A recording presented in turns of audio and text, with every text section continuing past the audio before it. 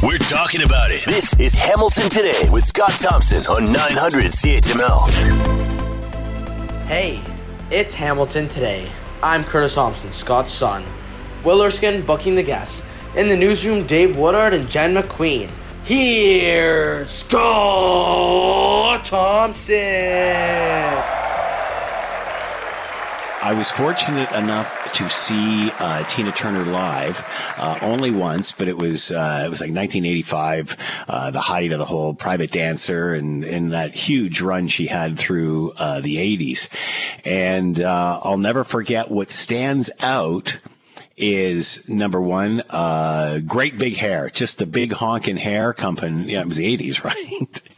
And then this little powerhouse of a woman who was like in incredible shape, and just she was like watching a Mick Jagger or pick any Bruce Springsteen back in the day. I mean, she went balls to the wall, and it was like sweating and dancing and whatever she was doing. I mean, she was a rocker, and I'll never forget because all the hits that came out of that era.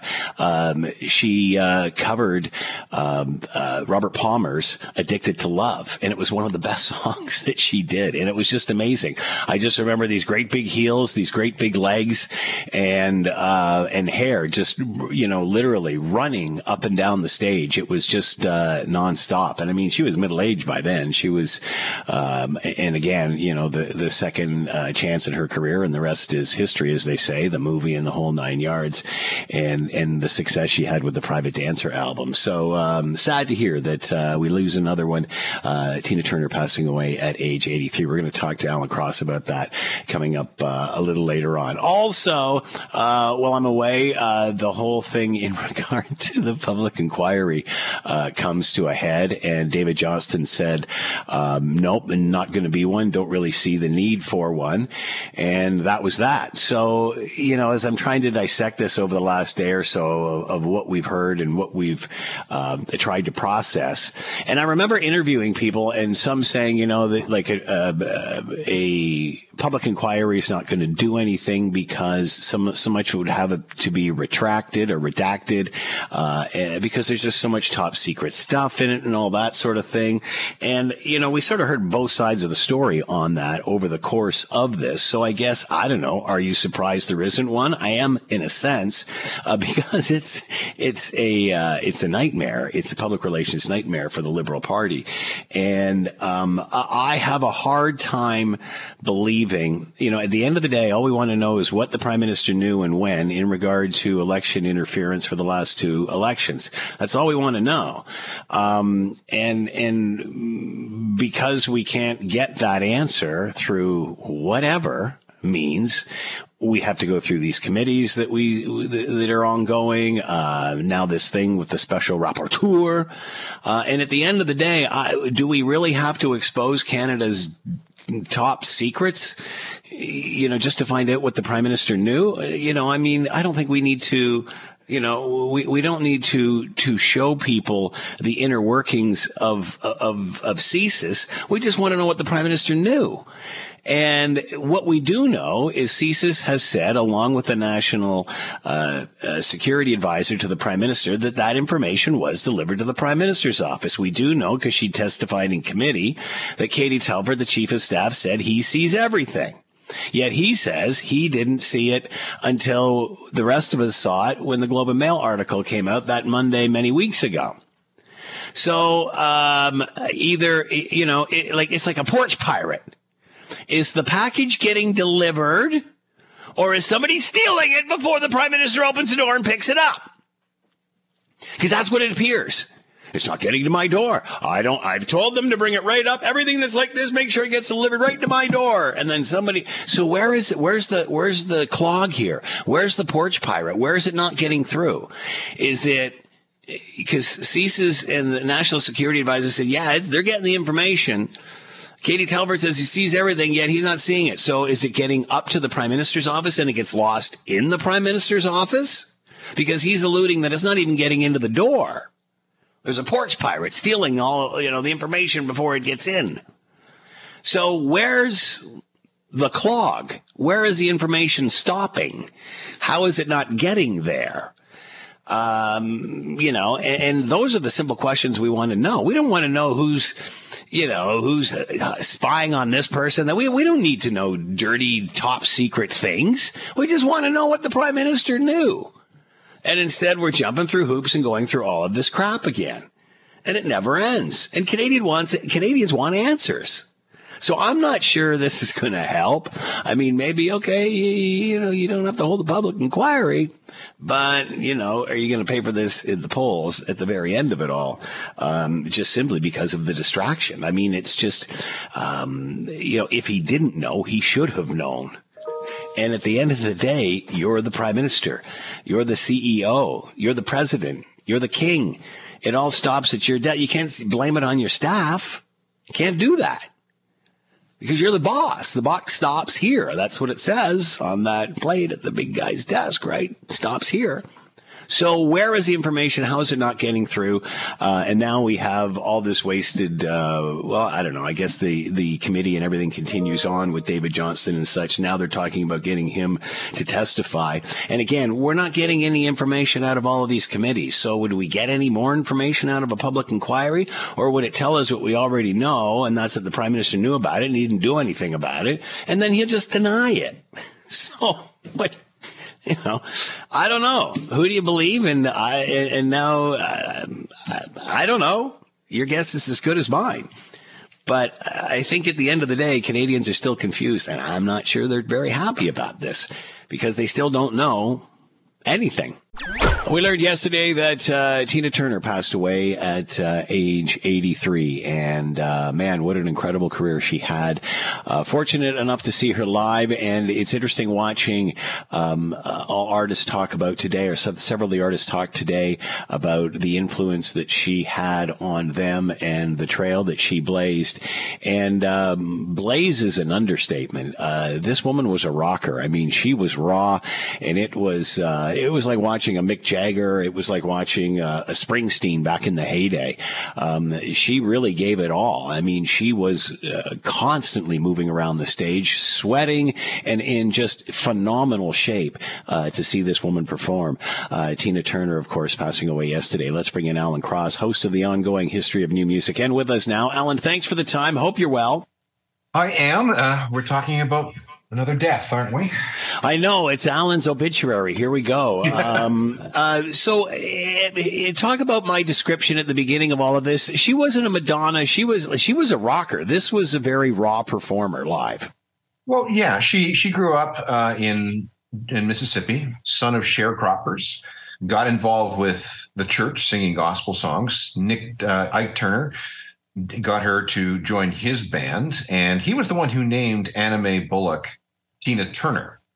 And one of the first things he did was trademark her name so that if she should ever decide to leave him, she would have to leave her stage name behind and start from scratch. That'll give you an idea of what kind of a brute Ike Turner was. They had some records in the 1960s, and they were pretty rockin' things, especially when you're dealing with a black woman in rock and roll. There was no one like her, no one at all. The closest approximation might have been Janis Joplin, but Tina was definitely at the top of that particular game. She releases a series of solo albums in the 1970s. 1976, she finally gets a divorce from Ike. And then, or 1978, she gets the divorce from Ike. 1976, she escapes him. And then she's, left to figure out what she's going to do with her career. And she had actually been dropped by Capitol Records, or they were going to drop her. But David Bowie was going out with one of the executives somewhere around 1979, 1980. And he said to the record exec said that they were going to drop Tina. And David said, no, you're not. You're going to re-sign her. Which they did, and the result was the Private Dancer album in 1984, which became this monster record for all ages, selling at least 12 million copies, and turning Tina Turner, a woman in her 40s, into an TV star. And right during the height of the video era as well. Yes. Now, that's very interesting because MTV was built on visuals.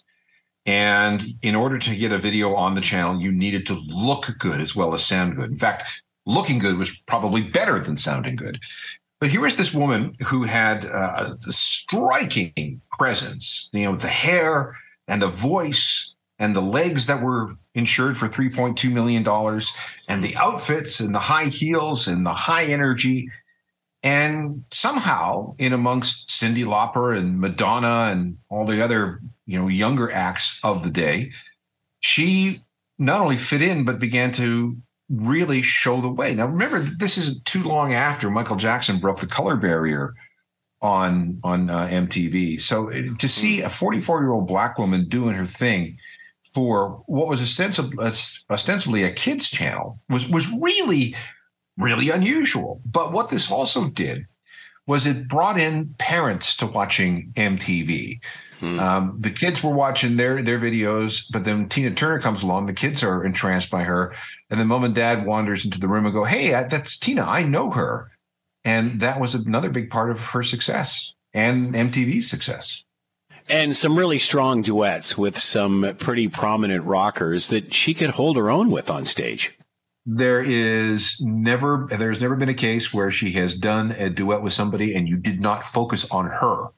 I mean, we can look at, for example, Bryan Adams in the It's Only Love video. Who are you watching in that video? You're not watching Bryan Adams, although he's very, very good. You're watching Tina Turner. And that's the way it was with everyone that she performed with. If you go back to 1985, she is on stage with Mick Jagger during the Live Aid broadcast. Who are you watching? You're not watching Mick Jagger. You're watching Tina. Amazing that at that stage, and I know she had some great writing and producers behind him. That album it did very well. 3 Grammys. She was off and running. But I remember seeing her perform and doing Robert Palmer's "Addicted to Love." And I thought, man, it doesn't matter what this woman sings. She just, she makes it her own. She just grinds it home. And it's like, it all sounds good. Yeah, she could do absolutely anything because she had such tremendous range with her voice and just her presence. And I'm struck by the fact that there's no equivalent today to a Tina Turner. Everybody, all the female singers that we hear today largely are polished auto-tuned divas. Yeah. There's nobody with that kind of raspy, balls to the wall kind of voice that could compare to Tina today. Good point. You have to wonder if she's the last of that generation.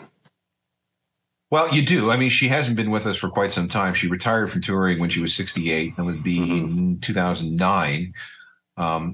She had always had some health problems. Back in the 70s, she was diagnosed with high blood pressure, and she never really took care of it. And that ultimately resulted in a couple of things. First of all, she had a stroke in 2013. And then she had some intestinal cancer in 2016. Then the blood pressure problem came back to bite her again because blood hypertension plays hell with the kidneys. And she was trying to look after herself with homeopathic treatments for a while, which failed miserably. And the ultimate result of that was a kidney transplant in 2017. And as far as I know, up until the end of her life, she had a dialysis machine in her house. So she was quite sick for quite some time. Alan Cross with us, host of the ongoing History of New Music, talking about the life and times of Tina Turner, passing away yesterday at the age of 83. As always, Alan, thanks so much for the time. Be well. You too. We've certainly been following the Russian invasion of Ukraine for an awful long time now. Many said it would be over in days, and here we are continuing. Also, every so often, chatter of nuclear arms and where that fits into all of this. And it seems to come up and then it disappears. However, it appears that in Belarus, once again, there is concern that Putin may be putting nuclear weapons to use, or certainly getting them ready for the war on Ukraine. Let's bring in Dr. Jack Cunningham, PhD Program Coordinator, Bill Graham Center for Contemporary International History, Trinity College and Monk School, University of Toronto, and with us now. Jack, thanks for the time. Hope you're well. I hope you're well, too. Jack, we've heard every so often, especially way at the beginning of this, there was chatter of nuclear warfare and that sort of thing, and then it sort of simmers down. Where is that discussion right now? Has it progressed in any way? Well, it's important to keep in mind that this isn't something that's come out of the blue. I mean, Putin announced back in March, not long after the one-year anniversary of the invasion of Ukraine proper, that he was going to go ahead with the deployment of tactical nukes in Belarus. And in that sense, this is not something new. It is, I think, significant that he's making a big deal out of the announcement of the signing of the agreement on the heels of what, from his point of view, is a lot of fairly bad news. Bakhmut was supposed to be taken by Russian forces with all resistance wiped out. That doesn't appear to be the case. He's got domestic insurgents to deal with. Mr. Prigozhin recently said that the invasion of Ukraine had turned into something of a self-inflicted wound, and even predicted the possibility of a rerun of the 1917 Russian Revolution if Putin's regime doesn't get its act together. So this all has to be understood within that context. Now, the deployment of tactical nukes is not completely without significance. This is the first time since the 1990s that Russia has actually deployed its nuclear weapons outside of its own borders, although they will remain under Russian control. If nothing else, this confirms that Lukashenko is still Putin's sock puppet. But there are potential implications if things ever did escalate to the point where Putin was tempted to resort to tactical nuclear weapons. There would be shorter warning time than would otherwise be the case, although these nukes don't enable him to actually hit much that he couldn't already hit with weapons based in Russia.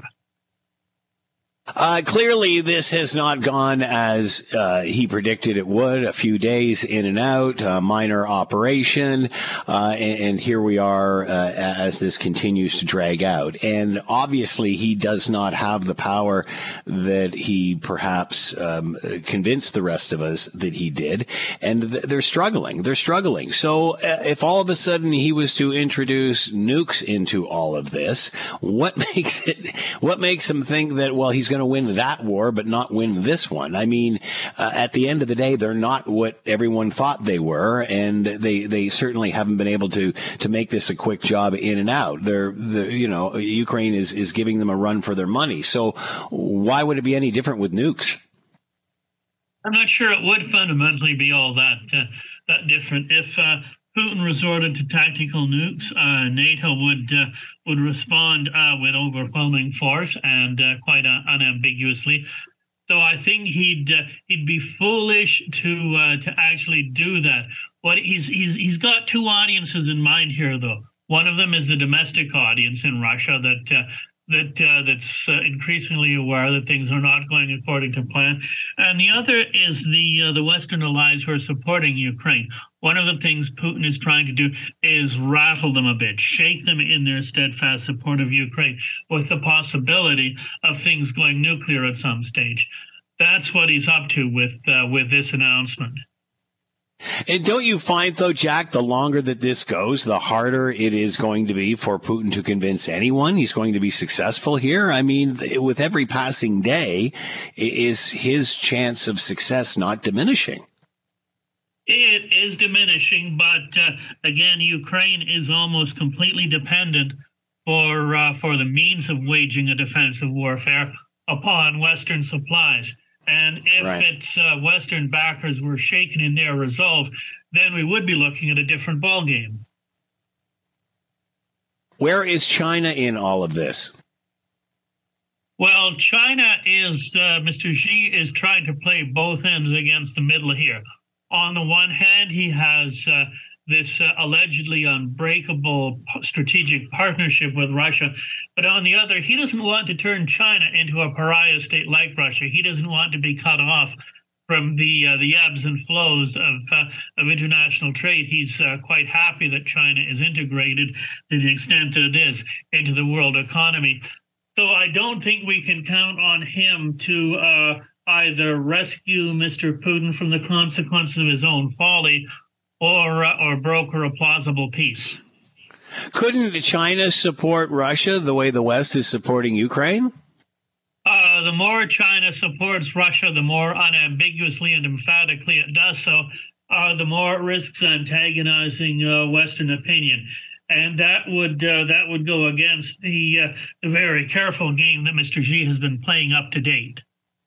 Can you see the allies all of a sudden changing their stance on Ukraine, especially after going through what everybody has been through?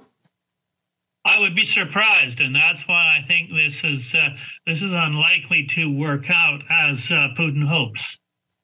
Where do you see this going? I mean, I remember, it was, wait to the spring, wait to the winter. I mean, and whatever offenses were going to come after that time. What's the future here?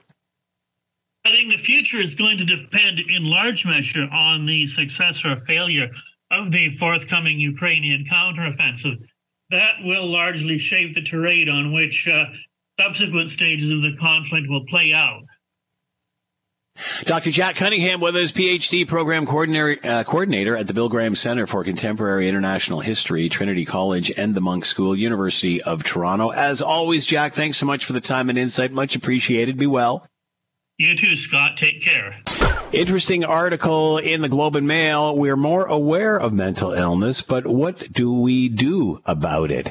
Skye Fitzpatrick is the contributing writer to the Globe and Mail and is joining us now to talk about all of this. We've certainly, through the global pandemic, have seen more and more awareness and people sharing their stories and hopefully getting help moving forward. Are we doing that? We're talking a lot about it. Are we actually making the rubber hit the road? Let's bring in Dr. Skye Fitzpatrick, clinical psychologist, assistant professor of psychology with York University, and with us now. Doctor, thanks for the time. Hope you're well.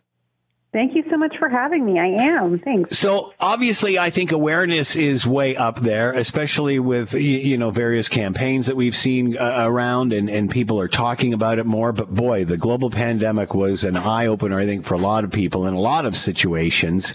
Are we translating that talk into action? Are we getting something out of this talk? It's a great question. Kind of a hard to answer question, but it's a really good one. Probably yes and no. I think that the fact that more people are talking about mental wellness, mental illness, more people are willing to seek help than they used to be. These are all very, very good things. Therapy is less stigmatized, taking medications is less stigmatized. Those are ultimately good outcomes. And it's not enough, because even if everybody was willing to go to therapy and take medications, we don't have enough providers to actually get those resources to people. And that's what people are experiencing now. So we've kind of taken some steps, but it doesn't end at awareness. I think that's a key point. There's one thing to go out and seek help. There's another thing to be able to get that, as you're talking about. And again, the global pandemic has certainly shown weak links in our healthcare system and such. Is the demand way up? Do we need more clinical psychologists? Yes. So yes, the demand is extremely high. So most people will be unsurprised if they've tried to find a psychologist that a lot of the time, especially in publicly funded clinics, wait times can be months long. I've seen wait times that are years long. I've seen wait times that are so long that people can't even put their names on wait lists anymore. Wait lists are closed to people who want to wait for services because they're so full. And you can see that even in private practices too, places where people are willing to pay out of pocket or not get things that are OHIP covered. Even a lot of those practitioners have very, very long wait times. So so the demand is certainly exceeding the supply. And I think that it's not just about needing more psychologists or therapists. We do need more. Of course we need more. But the supply and the demand specifically is so elevated that I don't think that just increasing the supply, like increasing therapists, will cut it. The statistics suggest that by age 40, half of the population will have had a diagnosable mental illness. So to have everybody that has those problems receive psychotherapy, that requires a wild number of psychotherapists, probably more than we could actually ever provide. So we need to start to think about, in addition to increasing providers, having different kinds of creative ways of increasing mental wellness beyond that. So almost preventative medicine before we get to the state we all were in, a global pandemic with a stressful situation like this, being open, talking about it, being aware. Yeah, I think that's part of it. Like preventative as in, what can we teach people to keep them more resilient? For sure. I think that's part of it. I think the other parts of it are like, you know, how can we reimagine what mental health care really means? I give an example in this article of things that are broadly scalable to large groups of people, but don't take up a lot of resources or time. So they're maybe not as effective as something like psychotherapy, but they're so widely accessible that they have a big impact on a public level. So things like, you know, there's data that suggests that after somebody's discharged from a hospital for a psychiatric reason, a doctor sending them a quick letter or a text message just saying, hey, thinking about you, hope you're well, I'm concerned about you, you know, wishing you the best. Just that little action reduces suicide attempts. So is that as effective as a year of psychotherapy? Probably not for the individual, but on a population level, something like that can be given out to so many people is really significant. Just knowing there is that support, someone is listening. What happened? Why the global pandemic? Why did this bring this to the forefront? What was the trigger there? I think that there's a lot of things going on with that. I mean, across the board, across many psychological conditions, one of the best predictors of our mental health and wellness is our social support. And I think everybody knows that we became highly isolated. Our world became really scary and uncertain. I mean, I think we still probably haven't reckoned about like what that was like for us psychologically to go through as a society and as individuals too. So people being more isolated, people being less connected to people being less active and out in the world, all these things are really good recipes for anxiety, for depression, and for all kinds of other problems like it. So I think the pandemic has escalated people's need for mental health care. And it also put a strain on our healthcare system so that it's harder to actually meet those needs. What about the world after COVID, dealing with this, getting back out, getting into moving forward and whatever the new normal is? Yeah, it's an interesting question, right? And like as a researcher and a psychologist, I think we're all kind of watching to see like, well, what does that look like? On the one hand, this is more anecdotal. I feel like I see a lot of people who are kind of like, oh, that's over. I'm back to normal. You know, everything's fine now.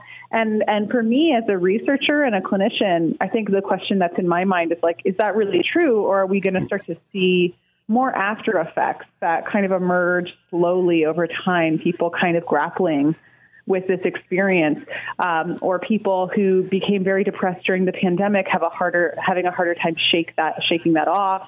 I think we don't know, and I think that we should do as much as we can now to get the word out around how people can promote their mental wellness to help people bounce back as much as they can. And to think that there's some sort of quick solution to this. I mean, as you said, we're going to be studying this for years, decades to come. Yeah, I agree. I don't think that we fully understand what this means to our mental health right now, and I don't think we will for a while. Dr. Skye Fitzpatrick with us, clinical psychologist, assistant professor of psychology, York University, and the latest in the Globe and Mail.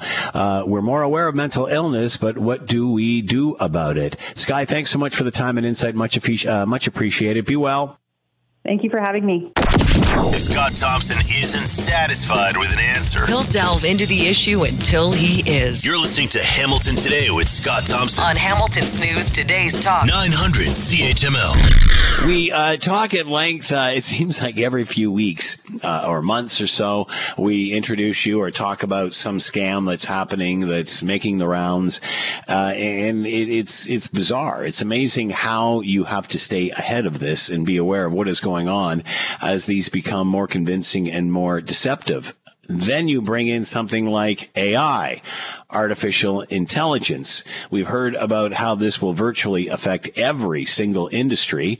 And obviously, for those that are trying to scam you, it's an opportunity as well. Let's bring in David Shipley, cybersecurity expert and CEO of Beauceron Security, and is with us now. David, thanks for the time. Hope you're well. I am. Thank you for the opportunity.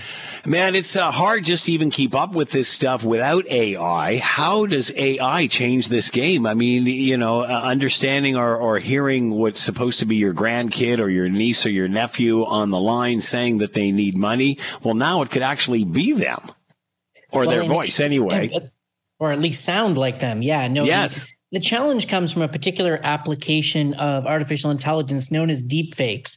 It's the ability to sample even sometimes only a limited amount of audio and be able to create a convincing clone of that audio up to and including video. And we saw the prelude to this with some of those interesting Tom Cruise deepfakes, et cetera. So this technology is remarkably easy to use now. And of course, that has opened scammers up to a wide variety of new opportunities. And some of these scams have been particularly depraved. There's a story out of Arizona in January of a mother who got a call that sounded just like her teenage daughter, and it sounded like she had been kidnapped. In a panic, she ran into a dance studio while she was waiting for her other daughter, got on the line with police only to find out that it was in fact a scam, and her other daughter was safe on a ski hill where she was on a field trip. But that's just the tip of the iceberg. We now hear stories out of China of up to $500,000 euro theft, where a businessman was on a video chat with someone he believed to be a friend, and they convinced him to send some money, and he's out that money now as well. Can we get ahead of this, David, or is this something like the rest of them? We're constantly paying, or will be playing catch up. We are going to play a bit of catch up because the genie's out of the bottle, and this technology is remarkably easy to use. So we will see this type of crime ramp up. I think it's really, really critical for everyone to treat every day as April Fool's now when it comes to any kind of electronic communications, whether it's text, phone calls, video chat, or more. If it's a sensitive conversation involving money, you may need to resort to some simple mechanisms like, back in World War II, the old challenge, response, thunder, clap kind of passwords for conversations with people, just to make sure it's actually the person you thought you were talking to. And then you wonder how long before they find out that kind of information. The thing the question this raises, David, who do you trust? How do you know when it is who they say it is or isn't? How do you protect yourself from this? It's going to become incredibly difficult to distinguish between reality and fake, between truth and lies. It's going to be very difficult. And for our most vulnerable, which can be both seniors as well as social media addicted teenagers who have way too much faith and trust in technology, and seniors who've grown up with a fabric of trust that doesn't exist anymore, it's going to cause a lot of heartache. So is this the same old guidelines that we always follow, David? Just be extra cautious about it, or is there something new we need to learn here? So the most important skill that we've learned in our work helping people detect online fraud is to use emotional intelligence. When you're presented with a situation, the important part is to calm your brain, because what criminals are really trying to do is get you overstimulated, overexcited, to bypass all your normal BS detectors to get you to make a snap decision you wouldn't ordinarily make. So take a deep breath. Try to instill calmness in yourself, particularly if it's related to financial matters. Just slow the entire conversation down. Speed is not your friend. It is the friend of criminals. And no matter what they say on the phone or in a video chat about not contacting police, always contact police. They can help you. They can help you determine if this is in fact a scam, etc. But don't try and deal with this on your own, and don't let the urgency of the situation sweep you up into something that could cause you harm. So in other words, David, there should be nothing that stops you from somehow trying to verify all of this before you act. Absolutely. It is now very, very important not just to blindly trust, but to verify everything. And if it's coming in by a video chat and it's urgent, see if you can give the person a call on their regular phone number. Try and find other ways of validating information. Talk to trusted advisors. Don't make snap decisions. That is the biggest thing I can tell you, is that, that snap decision is the moment that can often get folks into trouble. All right, David Shipley with us, cybersecurity expert, CEO. Both are on security, talking about internet scams. Then we add in artificial intelligence. You have to verify. You have to double check, make sure. David, thanks for the time and insight. Much appreciated. Be well. You too. Take care. All right, we remember the last provincial election, and the Ontario Liberals didn't do too well. Stephen Del Duca, and then eventually going on to become the mayor of Vaughan. And for the longest time, and there was certainly, it appears to be no hurry to elect a new leader for the Ontario Liberals or choose a new leader. And there's been names floated around. At one time, Mike Schreiner from the Greens was even tossed about. And now Bonnie Crombie, the mayor of Mississauga, is exploring the possibility at a run for the Ontario provincial Liberals. To talk more about all of this, Colin DeMello, Queen's Park Bureau Chief, Global News, and here now. Colin, thanks for the time. Hope you're well. Good afternoon, Scott. Thanks for having me. I'm sure there's a lot in the media that would love to see this, because, boy, it would be feisty. Any truth to this? Is this going to happen? Is she exploring the possibility? Well, she has launched what she's calling an exploratory committee, but make no mistake about it. I mean, that's just an informal way of saying that she is running, because, you wouldn't make that kind of an announcement very publicly if you haven't already done the homework to make sure that you have the support in order to actually mount some kind of a successful or at least a competitive leadership bid. So she's running. It's just for the purposes of formalities. She's launched an exploration committee, but, she is going to be in this race to lead the Liberal Party. Obviously, the Liberals have had some trouble of late, not only finding a leader, but choosing direction and such. Is this a good challenge for Bonnie Crombie, or is this, a failing party that might drag her down? Well, you know what? She's been weighing a lot of factors as she kind of went into this. I mean, first of all, there have been a lot of Liberals who have been telling her to run, encouraging her, based on a belief that she would be fairly competitive in the ridings where it would matter, the 905, like Mississauga and Brampton specifically. Currently, the Progressive Conservatives have all 12 of those ridings, and that led to an even greater majority in the Ontario legislature. So there are some Liberals who feel like she would be competitive because she's got star power, name recognition, and really doesn't seem to have a lot of skeletons in the closet. For her personally, Bonnie Crombie has weighed quite a number of factors. She has a partner who didn't really seem to want her to run. She's got a mayoralty in Mississauga in which she's been able to grow her support over the last 3 elections, has run relatively unopposed and could keep that job for life if she really wanted to. And she's on the cusp of revolutionary change within Mississauga, it being an independent city, no longer attached to Peel region in the months to come. And on top of that, she's going to be getting strong mayor powers to be able to do what she wants to do when it comes to building whatever needs to be built in the city of Mississauga. So she's been weighing that carefully. And of course, the fact that she would have to revive a party from the dead, she'd have to raise an enormous amount of money, find the right candidates, star candidates who would be a shoo-in for, an eventual cabinet. It's an enormous challenge here that she'd be facing if she's selected by the party. And let's not forget, she's got a leadership ahead of her. So she's weighed all of those and has decided, despite all of that, I'm still going to jump in. Does she necessarily have to do it now? I mean, she's still a relatively young person. I mean, she could even do this in the future. No, I think a lot of people see this as, now or never. I mean, she is 63 years of age. So by the time the next election rolls around, she'd be 66. This is also a kind of a crucial point for the Ontario Liberal Party, as you mentioned. I mean, Kathleen Wynne took the party down with it. Stephen Del Duca kept the party down at a very low seat count. Now they're looking for kind of, generational change. So for her, the big challenge is actually going to be that generational change and who will be driving the bus in terms of, selecting the leadership, right? This is a one member, one vote kind of system. So each individual party member who signs up gets to have their say.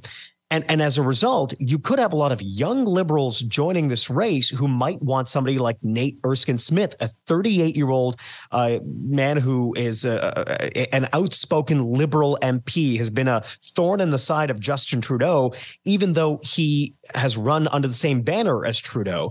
So you've got young Liberals who might prefer that option. You've got establishment Liberals who might prefer Yasser Naqvi, who is a long-standing member of the Liberal Party of Ontario and was a former cabinet minister, former attorney general. And then you might have those who see Bonnie Crombie as a bit of a savior of the Liberal Party. This is, no matter how you cut it, it's going to be a very interesting race going forward. What about policy moving forward, Colin? Because obviously, as you mentioned, she's got a very high profile, good brand there as far as we can see. But, does she represent what they do and vice versa?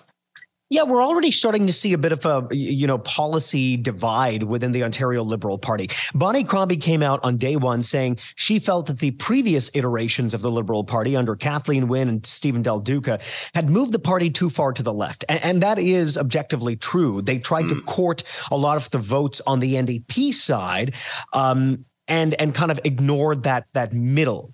Bonnie Crombie says she would want to move the party back to the middle. She considers herself a centrist and even, a bit center right. So she's trying to peel away votes from the progressive conservatives, from, the traditional middle ground Liberals, while keeping whatever votes they already have, in their bank. Already she's coming under attack for a lot of that, where some people are saying you can't have a party that is fiscally conservative, but then at the same time is very socially progressive, because when it comes down to brass tacks and funding policy measures, those two things will clash. And so you already have her taking a bit of heat over some of these policy measures, but healthcare, education, and the Ford government's relationship with municipalities and the Greenbelt, those seem to be primary objectives for her. It'll be fascinating if she moves or tries to move this party back towards the center, because my goodness, many will look back in past years as that's where it was. So, boy, it's going to be interesting if she does move through with this and what direction she takes the party in. Is she the front runner then at this point, Colin? Would she be? Absolutely, she's the front runner. I mean, at least she's the perceived front runner. If you talk to pollsters, they say, look, she is incredibly competitive in places like the 905, particularly in Peel region and in Brampton. And as we mentioned, that was the key to the Ford government's success to winning 1 and 2 elections. And so the premier certainly views her as a threat. Yesterday, the premier, went on the attack, right? He attacked her for staying on as the mayor of Mississauga while running for the Ontario Liberal leader. There are plenty of examples of people who do this, by the way, but the premier saw it fit to target her, and he's never mentioned or targeted any of the other Ontario Liberal leadership candidates, which goes to show you that, she's got that star power and a bit of cachet that she gets under the premier's skin, and enough to make some people believe, hey, maybe if she gets under the premier's skin now, maybe people who dislike the premier might be more inclined to vote for her and a different Liberal Party under her in 2026. It is going to be fascinating. Bonnie Crombie, the mayor of Mississauga, exploring the possibility, and looks good. She's going to make a run for the Ontario Liberals. Colin DeMello with us, Queen's Park Bureau Chief for Global News. Watch Global tonight for more on all of this. Getting juicy, Colin. Thanks for the time. Be well. Thanks for having me, Scott. You're listening to the Hamilton Today podcast from 900 CHML. Doug Ford says that the fate of Stellantis and the plans for the Windsor plant are now in the hands of Ottawa. To give us an update on all of this, Marvin Ryder with us, professor at the Group School of Business, McMaster University. And here now. Marvin, thanks for the time. Hope you're well. I'm doing fine. Glad to be with you. So, initially, and we talked about this, Marvin, it was Stellantis never mentioned the province. They said it was the feds that hadn't lived up to their end of the deal. We remember the Prime Minister saying, and Chrystia Freeland, we need the province to step up too. Ford said that they did, but we're not sure exactly what that was all about. So where are we now with this? Well, first, if you don't mind, let me take you back to 2022 and when this was first announced. The Stellantis electric vehicle battery factory in Windsor is a $5 billion project. Of that $5 billion, Ontario promised $500 million. The federal government promised $500 million. Stellantis was going to put in the rest. What we didn't know at the time was that agreement also had a clause that said, look, if America sweetens the deal and puts out more goodies for companies looking to locate, you folks are going to step up to the table. And we certainly saw that in the Volkswagen deal, where, again, very similarly, Ontario and the federal government put in the same number of capital dollars, but it was the federal government who put in the additional subsidies down the road. So when Stellantis came calling, what the federal government said to the provinces, not this time, if we've got to put in additional sweeteners, you've got to come to the table. It's not the upfront money, but it's these ongoing subsidies once the plant is in operation. Don't know what was being asked, and to this moment, we still don't know what's happened. But apparently, Doug Ford has agreed that if there is to be ongoing money going to Stellantis, Ontario will be there at some level. Haven't heard what that is. That then allows Minister Champagne at the federal level to complete the deal, and I'm expecting to hear a revised Stellantis deal probably sometime in the next week so that plant can get back into construction. So obviously we don't know what the province has added to sweeten the deal in any way, but it appears that now it's in the hands of the feds. Is that accurate? Right. And in other words, the provincial government has agreed to put more into the table. Whatever that amount was seemed to make the feds happy. So they're going to take that number, add some of their own money to it. And apparently, again, the deal is imminent. It could be announced tomorrow for all I know, but I would expect it to be very soon because nobody wants this plant to not be built. Everyone wants to see construction restarted just as quickly as possible. So all the forces are moving in the right direction now. It's just too bad it took this sort of public strike, if you will, by Stellantis to make this all happen. But it looks like everything's back on the right track. Does this change further negotiations in the future? Absolutely. So as long as this Inflation Reduction Act in the United States stays as policy, basically built into that act are various subsidies for companies that are working towards electric vehicles or electric batteries for vehicles or what have you. Canada has let it be known on the global stage that we're not going to take a back seat to the United States, and we're prepared to match them. I'm not sure we agree to outdo them, but we are happy to try to match them. So let's just suppose Mercedes-Benz wants to build a factory here in Ontario or Quebec or somewhere in Canada to make electric Mercedes.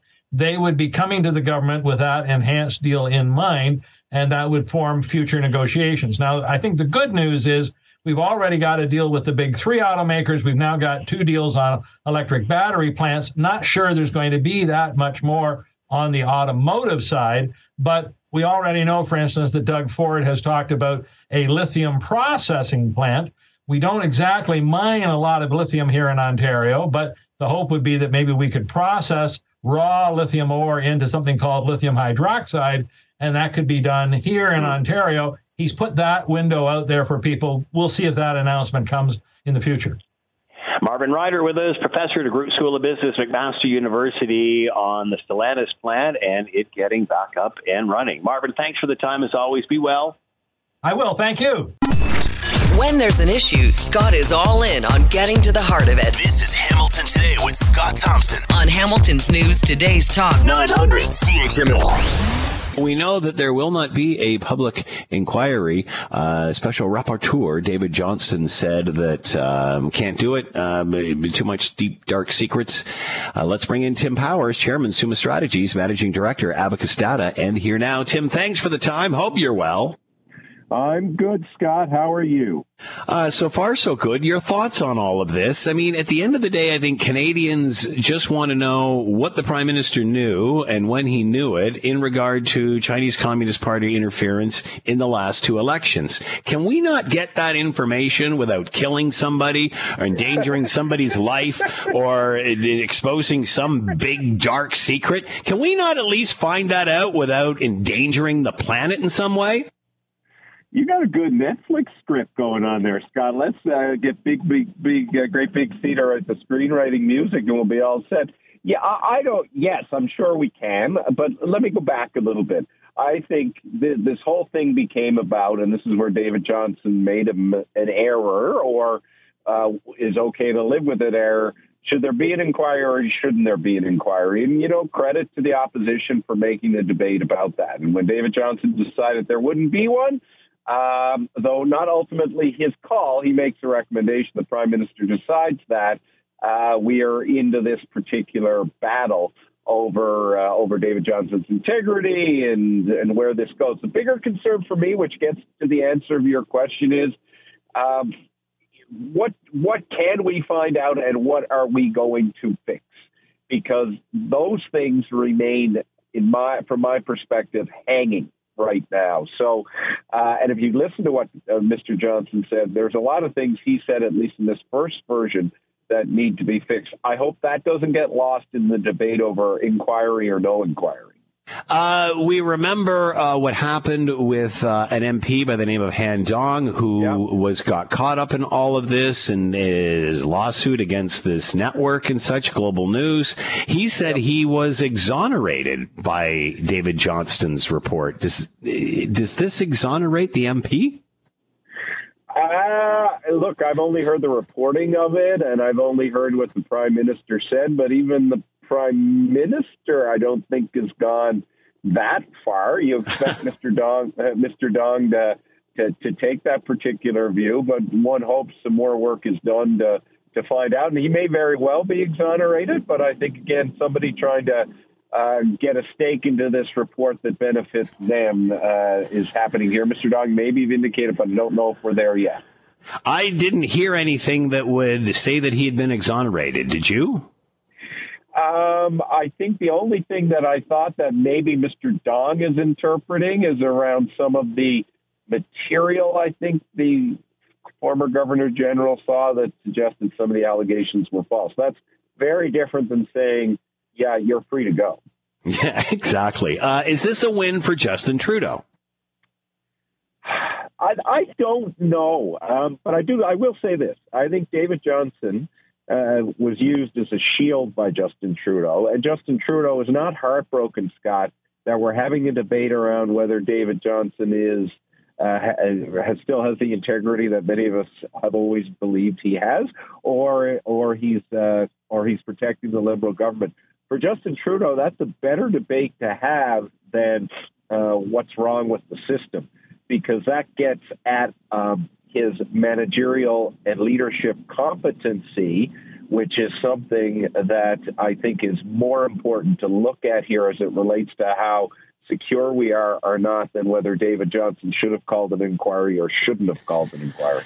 At the end of the day, CSIS and the National Security Advisor, they said it all went to the Prime Minister's office. The Prime Minister said he didn't get it. Katie Telford, Chief of Staff, says he sees everything. So it sounds like it's a porch pirate that has stolen these papers off his front step before someone's opened the Prime Minister's office and grabbed them. At the end of the day, he's driving the bus. He's the one that's got to be responsible. Is this going to convince Canadians that everything's great? There's nothing to see here?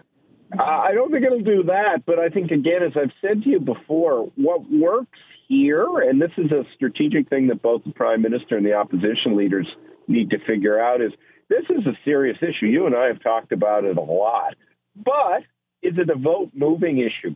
Excuse me. No evidence to date that it is. When the top issues get discussed, among Canadians, they tend to be the ones you'd expect, right? Healthcare, the cost of living, taxation and the like related to all of that. So whether this has any material lasting impact on the government, to be determined.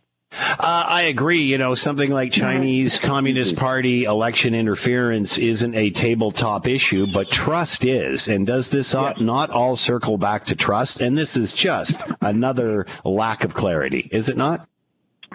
It's certainly being framed that way. But again, whether it sticks because of the way this debate is going, it also gets a competency, which I think is important, right? You want to know that you have a competent leader of government. As you know, over the course of the last couple of days, David Johnston has released his report saying that there will not be, as his recommendation, not be a public inquiry into the situation around alleged interference by the Chinese Communist Party into the last two elections. At the end of the day, can we still get the answers to questions? Let's bring in Christian Leprec, professor at both the Royal Military College of Canada and Queen's University, and a fellow at the Macdonald-Laurier Institute. And with us now, Christian, thanks for the time. Hope you're well. You bet. Good afternoon, Scott.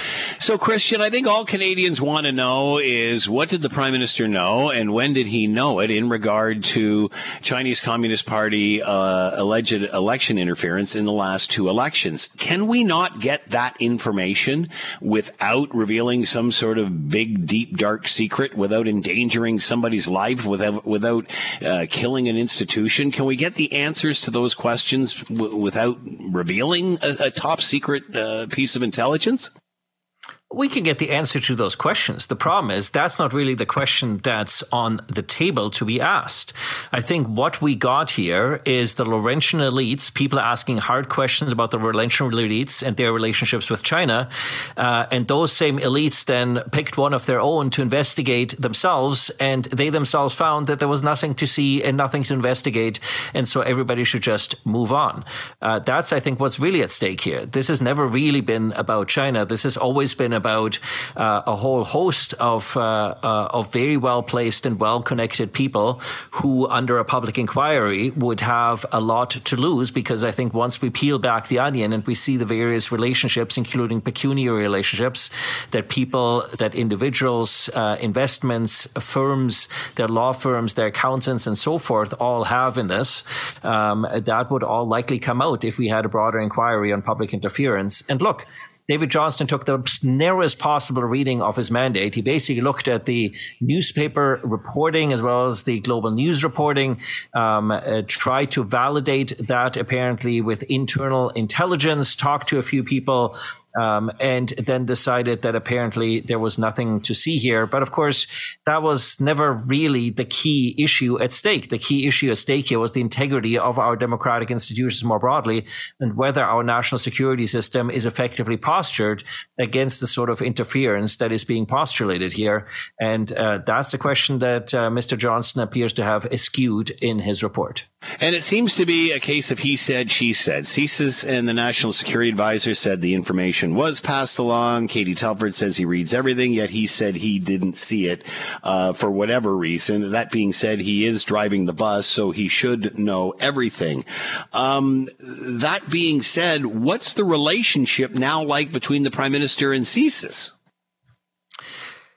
I think the reaction by the government to this affair, as with previous affairs, to point the fingers at the civil service and basically tell them it's all their fault, is not going to instill confidence in the civil service or the civil service's mandate and ability to provide the best and timely advice to the Prime Minister. After all, this is ultimately what a civil service is supposed to do.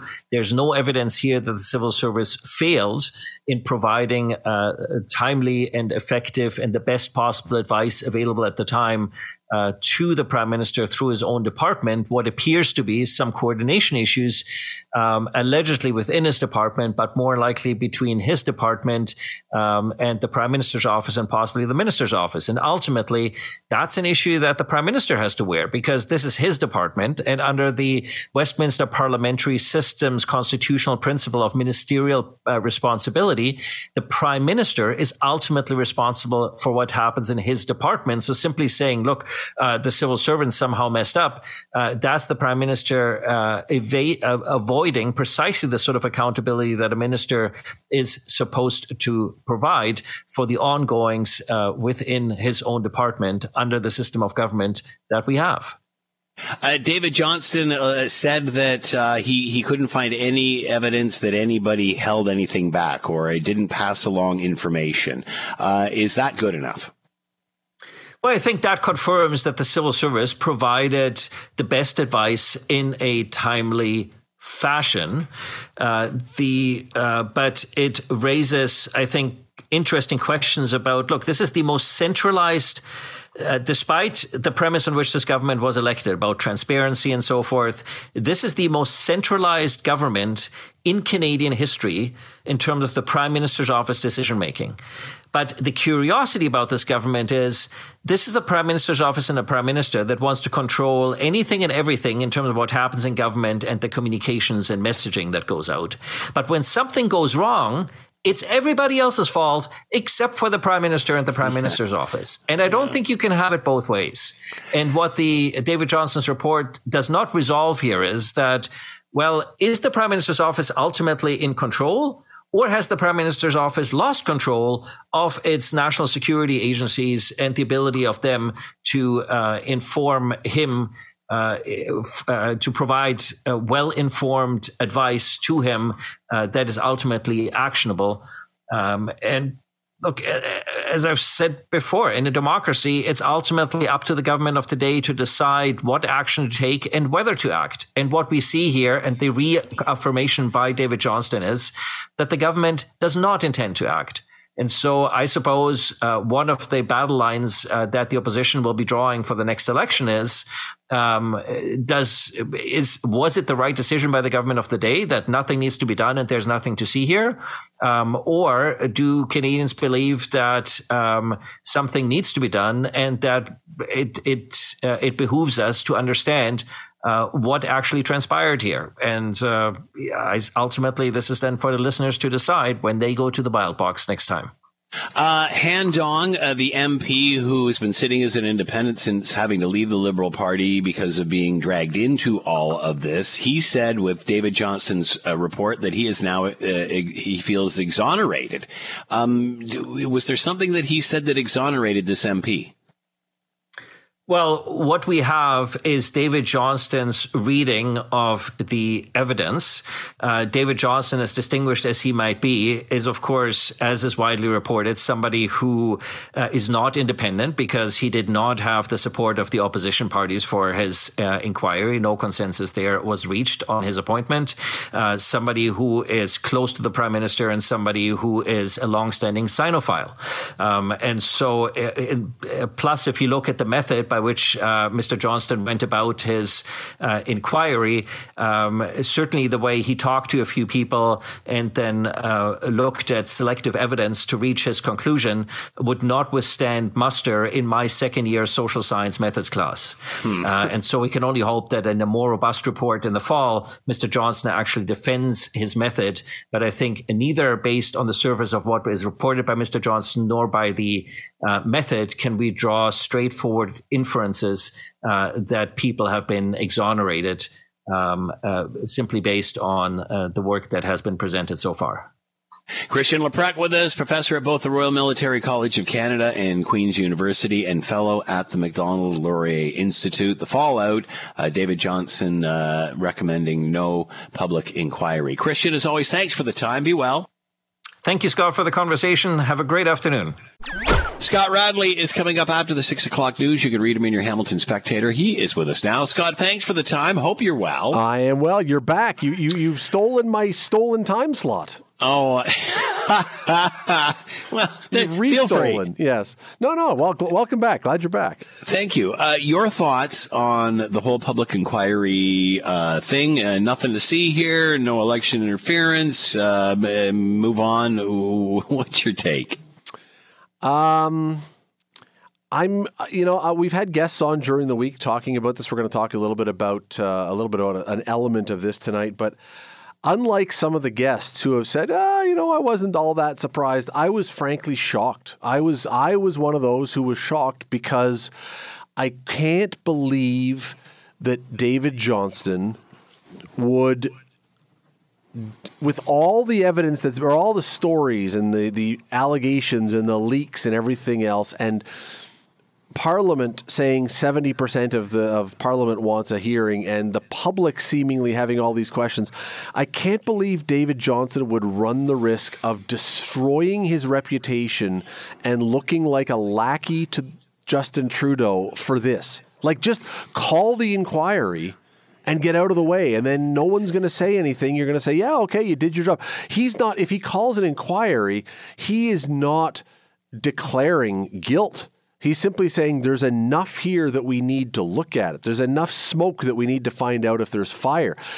I think, honestly, Scott, I think that if you are a staunch, dyed-in-the-wool Liberal supporter, what David Johnston did was great. But there's an awful lot of people around the country who aren't, who had a very, very, in my mind, a very high estimation of David Johnston until this week. And that's gone. You know what? I wouldn't rule out, because this is just a recommendation. He goes, nope, I don't recommend it. And then once the Liberals see the way the tide is turning, then because the Prime Minister can call it on his own. He doesn't need, he was going to wait to see what the recommendation was. But if this turns south, I could see him still doing it. No? Maybe. And then it looks, even David Johnston said, don't do this, but I said do it. Okay. I think we should. All right. I think he's going to play that card. Because I don't think he has another choice, in the sense that Canadians still don't have the answers that they need, and they want to know when this guy knew it and what he knew over the last two elections, and they still don't have that information. You know who else? And we've talked about this, you and I, before. It's almost like it's Groundhog Day with some of these discussions with these things. You know who else looks terrible in this? How in the world? And I know the answer ahead of time, but nonetheless, how in the world does Jagmeet Singh continue to stand up in the House of Commons and say, we will not accept anything but a public inquiry. It will be unacceptable. And then as soon as they say no, he goes, okay, then. Like, it's the most. He has become. And call an election. Yeah. He has become a parody. Jagmeet Singh, honestly, and I know there are NDP supporters who think he's fantastic. Jagmeet Singh has become a satire of himself. He is the boy who cried wolf. He is absolutely, unquestionably the most useless person in government in this country, because he constantly screams about stuff, and then as soon as he's put to the wall to say, okay, well then, you're the guy who holds the fulcrum of power here. You are the one person who can do something about this. He goes, I don't wanna.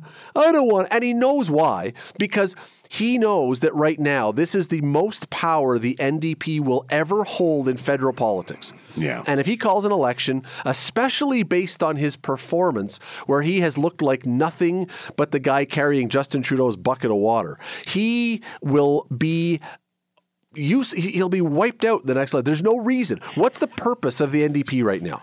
I mean, if you're voting, Scott, if you're voting in the next federal election, what is the purpose of the NDP? You vote Liberal, well, or you're vote upset Conservative? you're upset with the Liberals, so there you go. Could you not see him becoming the next leader of the opposition if that's the case? Like, people are tired if they're tired of the Liberals and they want to vote to the left, they're going to vote NDP. No? Possibly. I see no possibility that he becomes prime minister. I mean, I have a better chance of, not a better chance. I have as much chance. You have as much chance becoming prime minister as Jagmeet Singh does. So, if he becomes leader of the opposition, it's still way less power than he has right now. So if that's the case, if he's doing all this because he wants to hold on to power, don't even bother with the charade then of screaming and yelling at Justin Trudeau. Just say, you know what, whatever that guy wants to do who we're in cahoots with, whatever he wants to, I'm fine with it, whatever. Because right now he's fooling nobody, and he's looking like the fool who keeps screaming and then does nothing. So where do you think this goes now? Is that it? Okay, everything's nothing to see here. Move on. You may, Scott, you may be right. You may be right about, let's wait. What does it take usually? A week for public opinion polls on stuff like this to start getting done, and for something to get some real traction? Maybe in a week, if public opinion goes really south, maybe something happens. My greater suspicion is that, like everything else, Justin Trudeau skates by this because we have a disengaged public who get most of their information, unfortunately, off Twitter or TikTok. And it's not, who cares? Who cares? And so he'll just skate by and it'll once again be a thing until the first one of his MPs, or heaven forbid, he gets threatened by some outside power. Then, oh no, look at what's going on. We have to shut this whole thing down. That's when it's going to hit home. When it affects him or his party, it'll be a disaster. Until then, who cares? Scott Radley coming up after the 6 o'clock news. You can read him in your Hamilton Spectator. Thank you, Scott. Have a great show. Glad you're back. Thanks for listening to the Hamilton Today podcast. You can listen to the show live weekday afternoons from 3 to 6 on 900 CHML and online at 900CHML.com. And the last word, we leave it to you as always. And Gabe emails, I saw Tina Turner in the late 60s at the Town Casino, 120 people in downtown Hamilton with Ike and 3 dancers and a full band. Ticket cost me $9. It was an amazing performance. Cheers, Gabe.